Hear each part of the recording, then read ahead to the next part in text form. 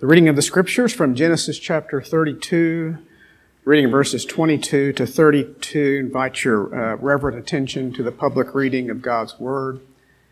And as always, we pray that He would give us that faith both in the reading and in the hearing of His Word. So from Genesis 32. The same night he arose and took his 2 wives, his 2 female servants, and his 11 children, and crossed the ford of the Jabbok. He took them and sent them across the stream and everything else that he had, and Jacob was left alone. And a man wrestled with him until the breaking of the day. When the man saw that he did not prevail against Jacob, he touched his hip socket, and Jacob's hip was put out of joint as he wrestled with him.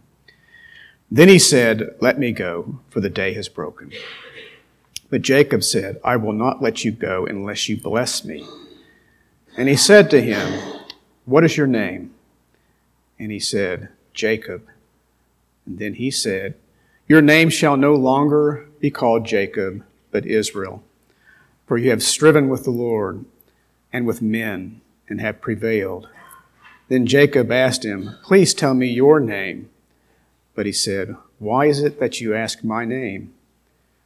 And there he blessed them. So Jacob called the name of that place Peniel, saying, "For I have seen God face to face, and yet my life has been delivered." The sun rose up upon him as he passed Penuel, limping because of the hip. Therefore, to this day, the people of Israel do not eat the sinew of the thigh that is on the hip socket, because he touched the socket of Jacob's hip on the sinew of the thigh. The word of the Lord. Thanks be to God. I invite you to join me again in a time of prayer. Father, again we bow our heads to you. Great and awesome is our God in heaven, Father, Son, and Spirit. We praise and adore you, and we are thankful for all the blessings and gifts that rain down from above to us, the most unworthy of people. We thank you for your fatherly care, day by day giving us what is needful for life and godliness, the great gift of the Son and the Spirit. We are a rich people indeed, with a great inheritance kept in heaven for us. But we are on earth, on a fallen land, where there are many dangers both to the body and to the soul. So we pray. We pray that you would remember those who are sick, retrieving treatment, or home infirmed and unable to attend. Bless them. Be near to them. We earnestly ask your blessings, your saving grace for our children and grandchildren. We pray for protection from the dangers of this fallen world, the spread of disease, the spread of lawlessness. Protect us mostly from the evil one who would seek to devour us. Give courage to the fearful. Lift up the downhearted. Comfort the grieving. Guide the perplexed. Help us as a congregation and individually be salt and light where you have placed us, to love one another and to bear good witness to Christ our Savior and his kingdom. And now, Father, bless your word to us. Bless it with the power of the Spirit to take it. Give us illumination to behold wonderful things from your word. And may the Spirit also work application for us, that we might grow in the grace and knowledge of Christ and be strengthened and skilled for walking in a fallen world. These things we ask in him who is the eternal Word, the Prince of our peace, Christ Jesus. Amen. Thy will be done. Lord, hear our prayers. Injuries and all kinds of adverse circumstances have derailed lots of careers. I have never, for example, seen a ballerina in a performance with a cast. But all of events like that have a way of creating incredible challenges in the lives of people. But for the Christian, it's a new beginning and a new chapter to serve God, giving the majesty of His power that transforms us. And that is essentially the theology of the event before us this morning, namely the Lord meets Jacob to strengthen him spiritually in preparation to meeting with Esau. Very quickly, historically, Jacob has prevailed over Laban, and with God's help, over 20 years in what was a very difficult physical and spiritual challenge. Again, over 20 years, essentially being disciplined by God. Now he must go meet Esau at the command of the Lord to return to the land. So there's no escaping it. God commands him. He has to obey. And he knows he's going to meet his brother Esau. Who's Esau? Well, Esau, as you know, is the man that Jacob cheated and tricked and lied to, consistent with his name, Jacob. Means essentially to grasp a heel. It's named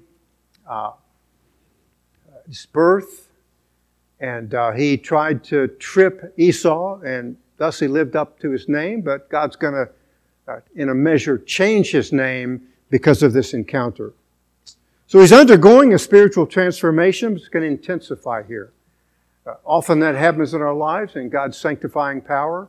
He brings events into our lives. He brings people into our lives and uses all of these things to sanctify His people. And that's what is before us as well, theologically, in this event in Jacob's life. He's moving south in what is now the Transjordan. He's about to cross the river. He's terrified because of this meeting with Esau. Remember, Esau was a man's man. He was a very skilled warrior and hunter. He surrounded himself with warriors. So that's one of the reasons that Jacob is afraid, notwithstanding how we treated him. Good reminder for all of us that as Christians, we have to meet our fears and challenges because mostly, generally, and usually they do not go away. We have to meet them head on. But to prepare Jacob, God meets him. The meeting, unlike the previous promises and encouragement, is, in this chapter, a fight. A knockdown, drag-out fight. The verb to wrestle comes from the noun for dust. In other words, this is a violent, muddy affair. Brass knuckles, if you will. As he sends his family and property across a stream, Jabbok, which is a small tributary to the Jordan River, he's left alone. You and I suspect, have been in occasions in life where we're terribly frightened about something or agitated by something that we are about to confront, and we're left alone. And that really has a way of intensifying our agitation. I suspect he separates himself from his family because he wants to prepare spiritually and to pray. It is a wonderful application. We're going to encounter events in life that are greater than we are. We should pray. We should prepare spiritually for them. And that's exactly, I think, though silent in the text, of what Jacob is doing. In verse 24, an unidentified mystery man appears with him and wrestles with him all night long. I have some semblance of the intensity of that because long ago and far away, I wrestled in high school, and there was simply 6 minutes of it, and that in and of itself was enough to tire most men. But this is all night long. A very intense struggle. It's also a spiritual struggle because most contests are. Namely, you have to face your fears, or you have to meet with someone that perhaps in some manner or form terrifies you, but part of that becomes a spiritual struggle.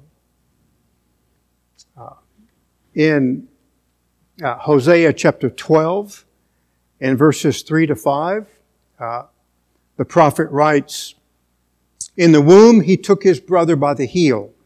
That's the derivative of Jacob's name. "And in his maturity he contended with God. Yes, he wrestled with the angel and prevailed. He wept and sought his favor. He found him at Bethel, and there he spoke with us. Even the Lord, the God of hosts, the Lord is his name." The Greek translation of the Old Testament says that in his trouble he was strengthened with God. And in and of itself, we know that that is something of a transcension of the physical struggle, because he gains a measure of spiritual strength with God. He was strengthened over the angel and was enabled and prevailed. Beautiful reminder. There is a distant echo of this in our Lord's life, as you know. He is all alone in the Garden of Gethsemane. He knows exactly what is about to occur. In his humanity, it terrifies him as it would anyone. And the text reads, "And an angel met with him and strengthened him." So God is gracious. In this case, there's a measure of that here in the text before us. In the fight, God is equipping him for the struggle he's about to face. The Greek translation of the Old Testament, Hosea, also identifies the assailant as God. The Hebrew Bible is much slower to make that identification. When the man was unable to prevail or win, he dislocates Jacob's hip to weaken him and gain the advantage, verse 25. That in and of itself is a hint that this is no mere man. He's wrestling with God, who cripples him in a measure. The text is an illustration that God here in this case is limiting and constraining his power in the match. God, as you know, the Lord Jesus, as you know, and the Spirit as well, you know, are all powerful. They could have spoken the wound into existence, but nonetheless, it's a teaching event in the life of Jacob. And I do remind all of you that in the attributes of God, God always wins and He never loses because He's all-powerful. And that's important for each of us to remember because we face these battles. We have to go confront them. But who is with us? The all-powerful majesty of the sovereign God of the universe who simply creates with a word because of who He is. But the fight is to weaken and wound Jacob for the upcoming encounter with a more powerful man like Esau. Now, how does that occur? How can you go to a greater struggle and be weakened and wounded? Because you are forced by the encounter to trust God. And that's something of the entirety of this lesson. That we fight wounded, but we never fight alone. Remind you in the incarnation and Jesus' submission to His arrest, civil and religious trials, of course in His murder, He was weakened, but He prevailed. 2 Corinthians chapter 8, verse 9, though He was rich, He became poor, so we who were poor might become rich. He weakened Himself voluntarily. It's the essence of our redemption. It's a very interesting story I read a couple of months ago in the Daily Oklahoman. I don't often read interesting stories in the Daily Oklahoman, but in this case it was that. And it was about a concert violinist who played in his concerts as a violinist on broken instruments. As a testimony that that's a picture of our lives. We are broken, but God uses the brokenness to manifest His glory, His power, His essence, and His majesty. I was reminded of the beauty of this story when a friend of mine came to me and told me that his daughter was a music major and I just purchased a violin for $3,500. I'm sure there are violins out there that are worth hundreds of thousands, but that's the best she could buy. But obviously it was a very nice violin. God doesn't use nice violins. He uses broken violins so that He gets the glory. It's a great reminder. That's in a measure of what is occurring here. Also, it's a measure that in the gospel, though Christ in His incarnation was the God-man, voluntarily He assumes human nature. He was under no obligation whatsoever, but He weakens Himself to take our sin upon Himself, further weakening Himself, and yet He prevailed in victory, and God vindicated Him. So before dawn, the man commands Jacob to let him go. Perhaps this is a suggestion that the sunlight, I don't really know, it's not present in the text, that the sunlight might reveal something of his identity. But Jacob knows because he refuses to let the man go except the man bless him. In and of itself, that's a powerful reminder for all of us. We go into these battles sometimes terrified. Maybe it's as a student. Maybe there's a boss that we just do not like dealing with. I don't know what the circumstances are in your life, but we've all been there. But when Jacob is wounded, he asks God to bless him. And so it's a measure in all of our lives. When we go to these battles, that we should ask God to bless us. Because it's the blessings of God that's going to see him through it. Indeed, Jacob is going to fight wounded, but he seeks the blessings of God in the fight to come. This is also a wonderful illustration of the doctrine of perseverance. The name of the doctrine of perseverance in and of itself implies difficulty and struggle. You and I live in a fallen world. We also live in a world of violent spiritual struggle. And we need God's help, and so we should seek God's blessing each and every day of our lives. God sometimes comes in the struggles when we're wounded and teaches us to depend upon Him each and every day. Aspect of the one of the premier virtues of the Christian faith, and that is to be humble.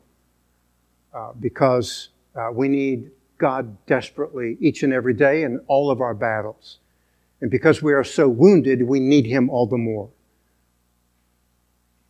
It's also a reminder that we cannot retreat from our faith. Part of the essence of the doctrine of perseverance. We fight wounded, but we must continue onward. We cannot retreat. It's a beautiful illustration of this in Elisha's life. Elijah passes the mantle. Elisha's going to take his place. He's been a farmer. He's plowing with oxen. There are wooden implements in the traces of the oxen. Before he goes to join Elijah, he takes the oxen, boils them, burns them with the traces of wood. So he cuts off every avenue of retreat. He can't go back because he's killed the oxen, so he can only go forward. In a measure, a picture of our lives.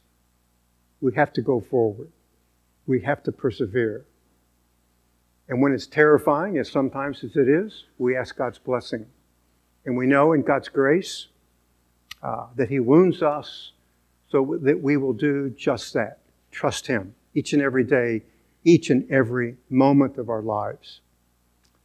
I would also remind you, respecting our perseverance and the challenges that are before all of us as we walk with the Lord, that we're to persevere. Beautiful promise in Romans chapter 15 and verse 5. Paul describes God as the God who perseveres in us. So what He asks of us, He gives to us by virtue of who He is. We persevere because He is persevering within us.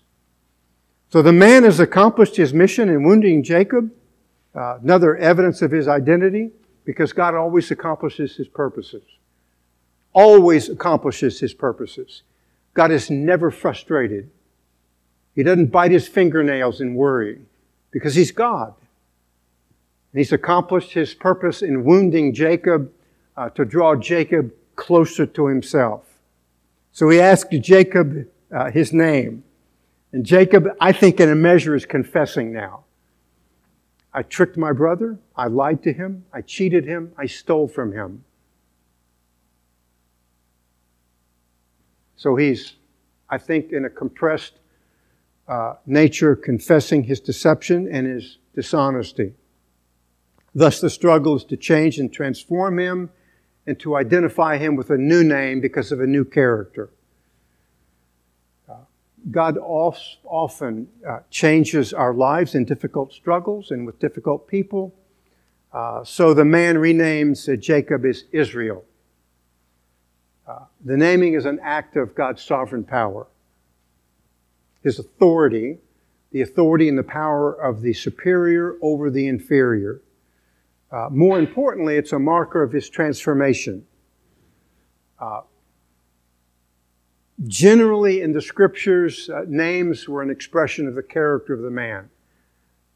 That's not held to today. Occasionally, I kind of smile at my name, Philip, lover of horses. I love other people's horses, but have no desire whatsoever to own such a majestic animal. But it is interesting here that there's a change in Jacob's name, Israel.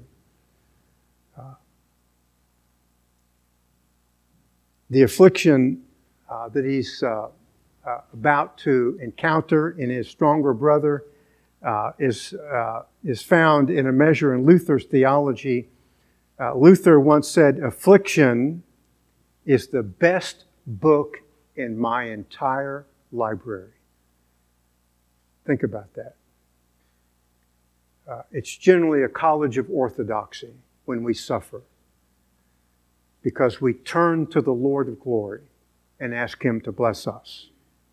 His new name is Israel because he fought with God for a blessing and prevailed. The name is derived from the verb to persist or to prevail with the appendage of a name of God, El, which I believe is a shortened form of the name Elohim. So God has changed His character. And that's one of the reasons God wounds us, to change our character, to drive us unto Him. And thank God that He does that. One of the great vagaries of many in the modern church is that there is such a thing with respecting the love of God. But it's a love of God that doesn't change the man or the woman. That's an impossibility. God loves, and in the love of God, He changes us. And sometimes that is in the midst of struggle and difficulties. Because again, we do fight wounded, but we never fight alone.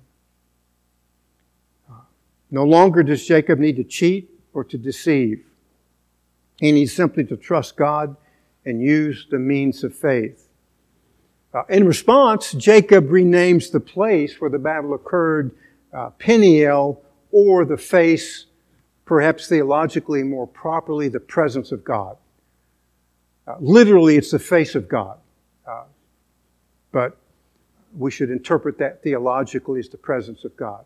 That this was a place where this man met God in a profoundly powerful way. And God changed his life. And that, ladies and gentlemen, is one of the greatest blessings of all. That God in His love does not leave us unchanged.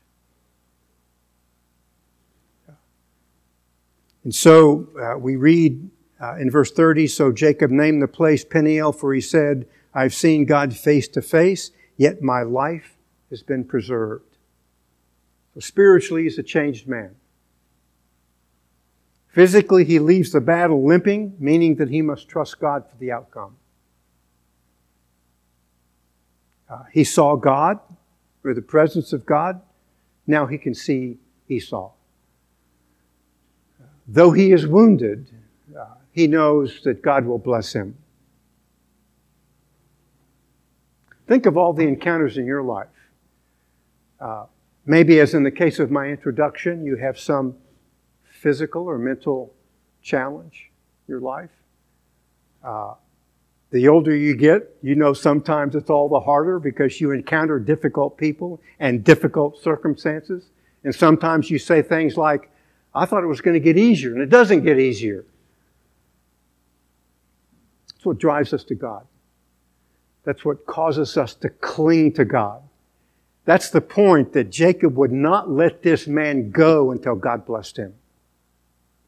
And God did, because He changed his life.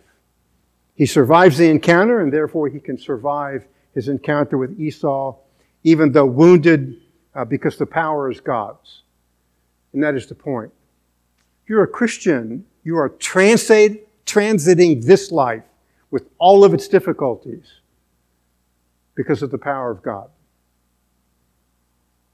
You will not get there because of your strength, your wisdom, your knowledge, because of your education, because of any of your attainments. You will get to heaven because of the attainments of Christ and the grace and the mercy of God to be with you in the Holy Spirit.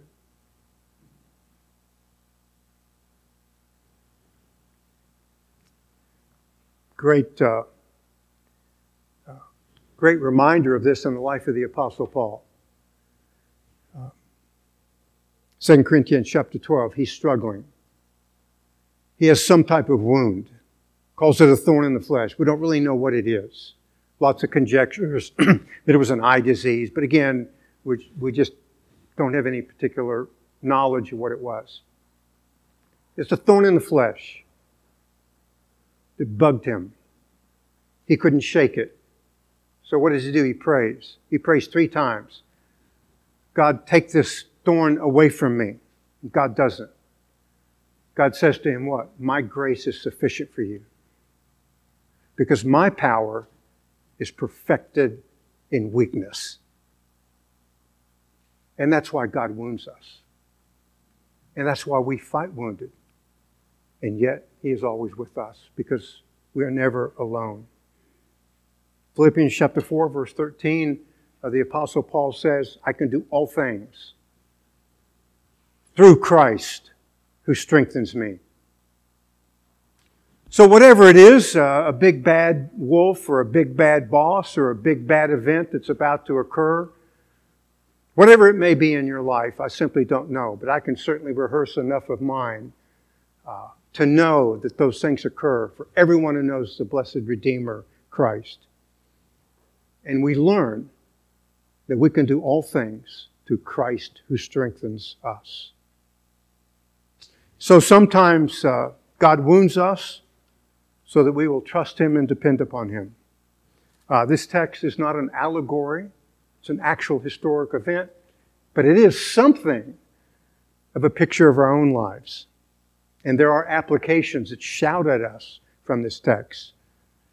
We fight wounded, whether physically or spiritually, and we must face our fears and trust God in the weakness and leave the outcome with Him. Another picture of that in the Old Testament.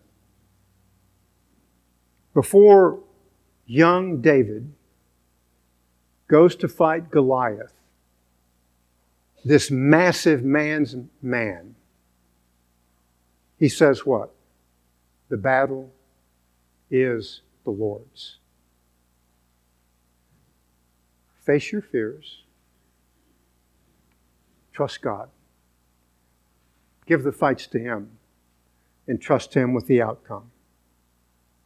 So God is transforming us, and that not without struggle, tears, and prayer. I'm going to read to you a passage from the book of Romans, Romans chapter 5 and verses 3 to 5. That one of the reasons these battles come upon us, the apostle explains. And not only this, but we also exult in our tribulation, knowing that tribulation brings about perseverance, and perseverance, proven character, and proven character, hope. And hope does not disappoint, because the love of God has been poured out within our hearts through the Holy Spirit who was given to us. We can't but fail to win, because God in His grace gives to us the Holy Spirit. God's presence directly and indirectly. His presence in the church is an encouragement to go the distance, to continue to the end, because we cannot and must not retreat from the faith and give in to our fears and the big bad wolves that are out there, regardless of their source and regardless of the nature. And that we cling manifestly, as Jacob cling to this man for the blessing of God, to learn to trust, to depend, and to rely on the strength and the provision of God and His mercy to see us through it all. It's also a beautiful picture and a measure of the sacrament of the Lord's table, which our Savior commands us to take, to remember Him as well as to fellowship with Him. Now, the reminder is that Christ voluntarily took upon Himself our weaknesses in His incarnation and our sin, though absolutely innocent. He did so willingly to save us. I could use the metaphor that He was wounded. No, He was violently wounded and ultimately crucified, because the wages of sin is death, and the soul that sinneth, it shall die. He did neither, but we deserved it all. The weight of our sin was imputed to Him upon the cross. He paid the debt in full so that we might be forgiven. So it's an occasion to remember Him, to reflect upon Him. I believe it's an occasion to fellowship with Him, because in the Lord's table we fellowship with the Spirit of Christ in His spiritual presence, because He knows that we come spiritually hungry and thirsty, and so He gives us Himself as a reminder that He is with us. He triumphed and won for us our eternal salvation. Again, though He was rich, He became poor, that we who were poor might become rich. That He gave Himself the one for the many. I trust in God's grace. You are numbered among the many, because you have gone to Christ, confessed your sin, and you now cling to Him as your Savior. And you know Him as your helper in every time and moment of need. And though oftentimes you feel vanquished and defeated, you know you are not, because of His victory, and that His victory accrues to you because you are His beloved son or daughter. If you do not know Him, I would simply say,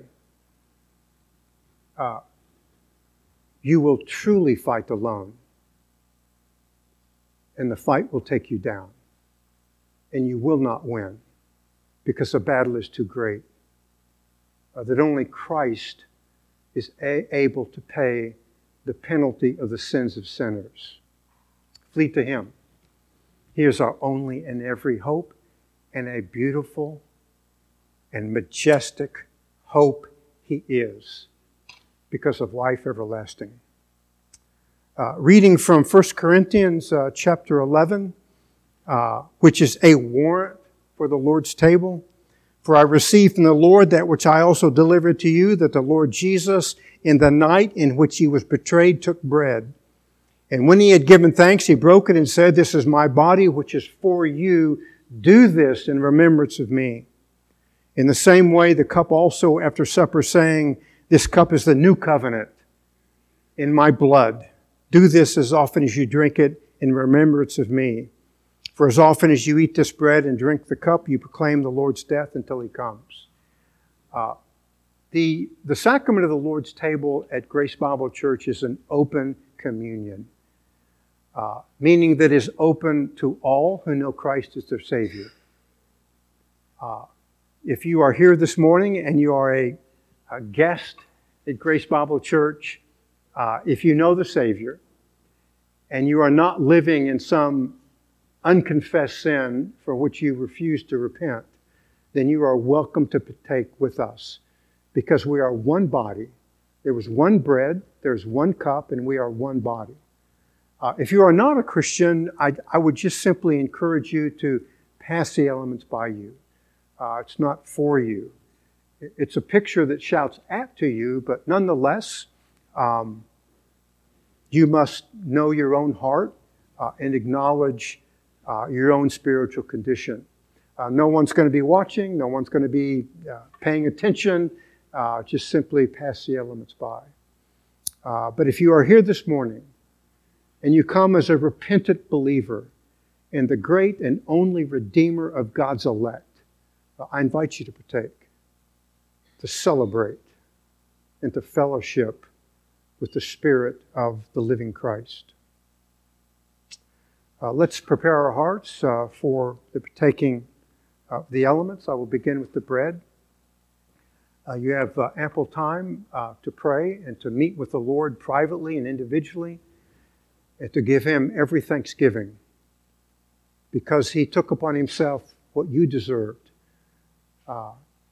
though He was totally undeserving, so that you can gain the victory through the majesty of His power, His death and resurrection, and fellowship with Him, and praise Him, and acknowledge Him, because He is your strength in every struggle. I would ask that as the bread is being passed, you hold the element, at which time we will all partake together to manifest the unity of the people of God in this time and for all time.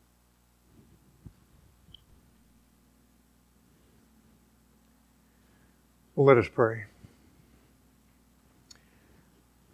Our Heavenly Father, we give Thee thanksgiving for the majesty of our Savior, that He came fully God, with all of the power of the Godhead, and He voluntarily took upon Himself unspeakable violence and suffering. We know that He could have unleashed His power. He could have vaporized the Roman centurions. He could have crushed the religious and civil governors that were accusing Him. But He voluntarily met all of the vagaries of this violence for us. To that end, we are profoundly thankful.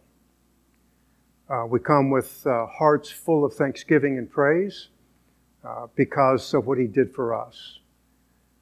More importantly, what He did for us is what we could not do for ourselves. That we were totally guilty.